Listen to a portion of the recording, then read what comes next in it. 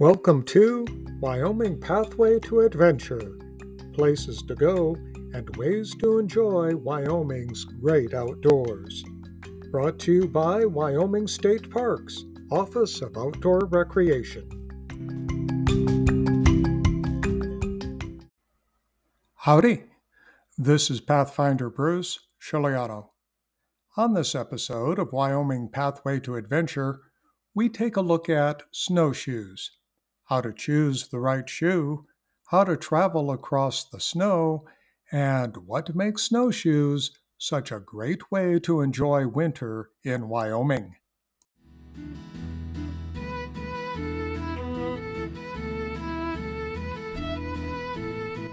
Do you ever find yourself sitting there and thinking about what to do in the winter? Maybe you are intimidated by snow sports. Now, if I can just get the hang of these skinny skis. Whoa, I'm going downhill fast. I can't stop. I can't stop.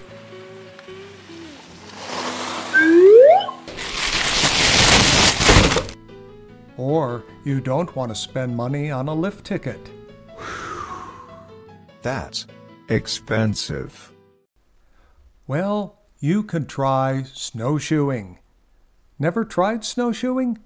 We've got some helpful hints before you strap a pair onto your boots. But first, let's take a brief look at the history of snowshoes.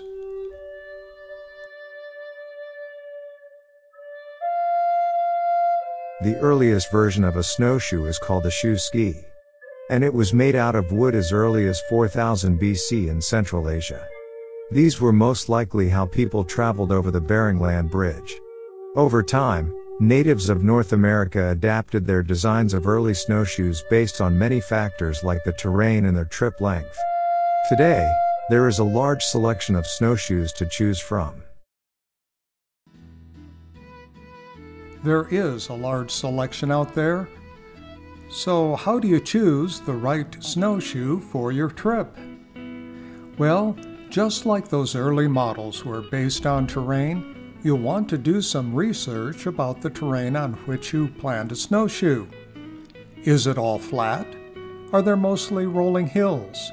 Or will there be steeper, mountainous terrain? If you plan to visit an area that is all flat, consider snowshoes with simple bindings, no lift in the heel, and do not provide much traction. These will usually be the less expensive models. When heading out toward a hilling area or one with a rolling terrain, the snowshoes for your trip should have some more traction, adjustable bindings, and you may want to pair with some heel lift. These will likely be the average-priced models.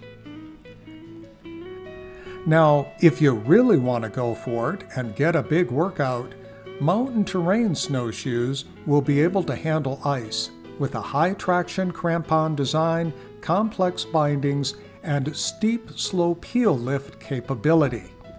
These will be the priciest snowshoes.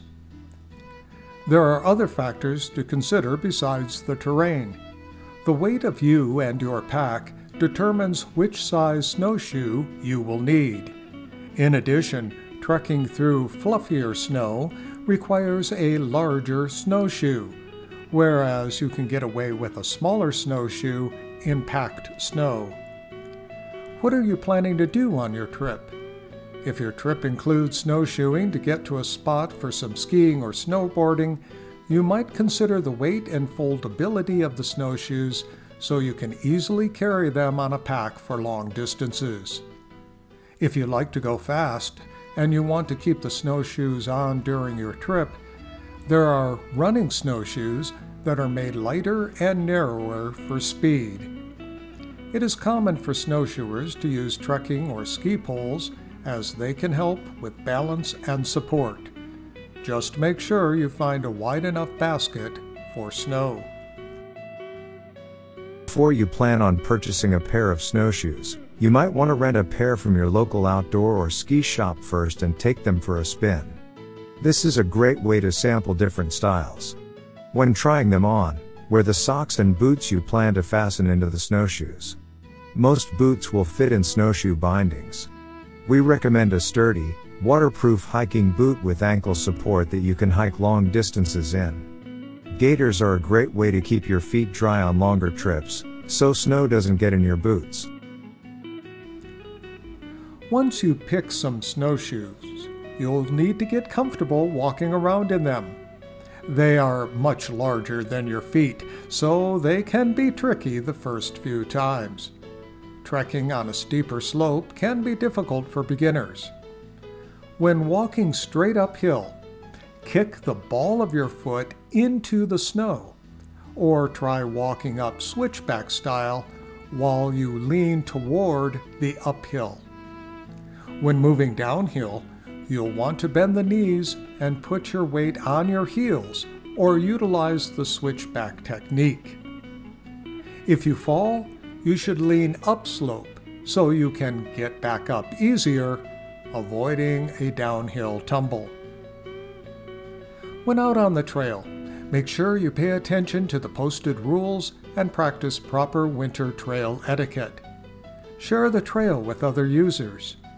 Many snowshoers are allowed to go off trail to prevent groomed ski trails from being disturbed. Just make sure this is allowed before going off trail. Snowshoeing on groomed classic or skate ski trails just makes it harder for Nordic skiers, so don't do it. Remember that if you're on groomed trails, grooming machines and snowmobilers have the right of way. Look and listen, and stay aware of your surroundings on the trail and give faster moving traffic the right of way. Step off the trail and let them pass. The weather can change quickly, so check the forecast and pack lots of warm layers, including a hat and gloves, food, and plenty of water. Prepare yourself before you go into the backcountry by reading up on winter hazards and avalanche safety.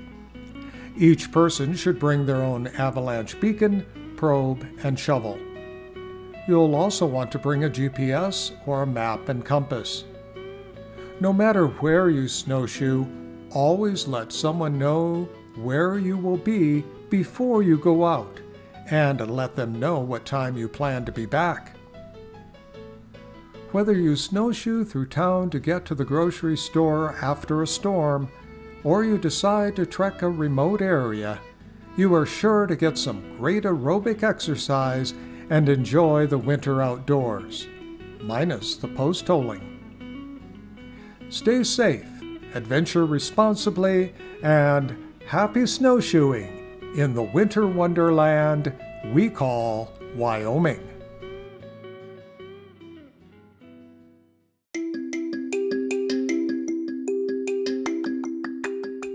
Join us each week on Wyoming Pathway to Adventure. Your outdoor adventure awaits in Wyoming.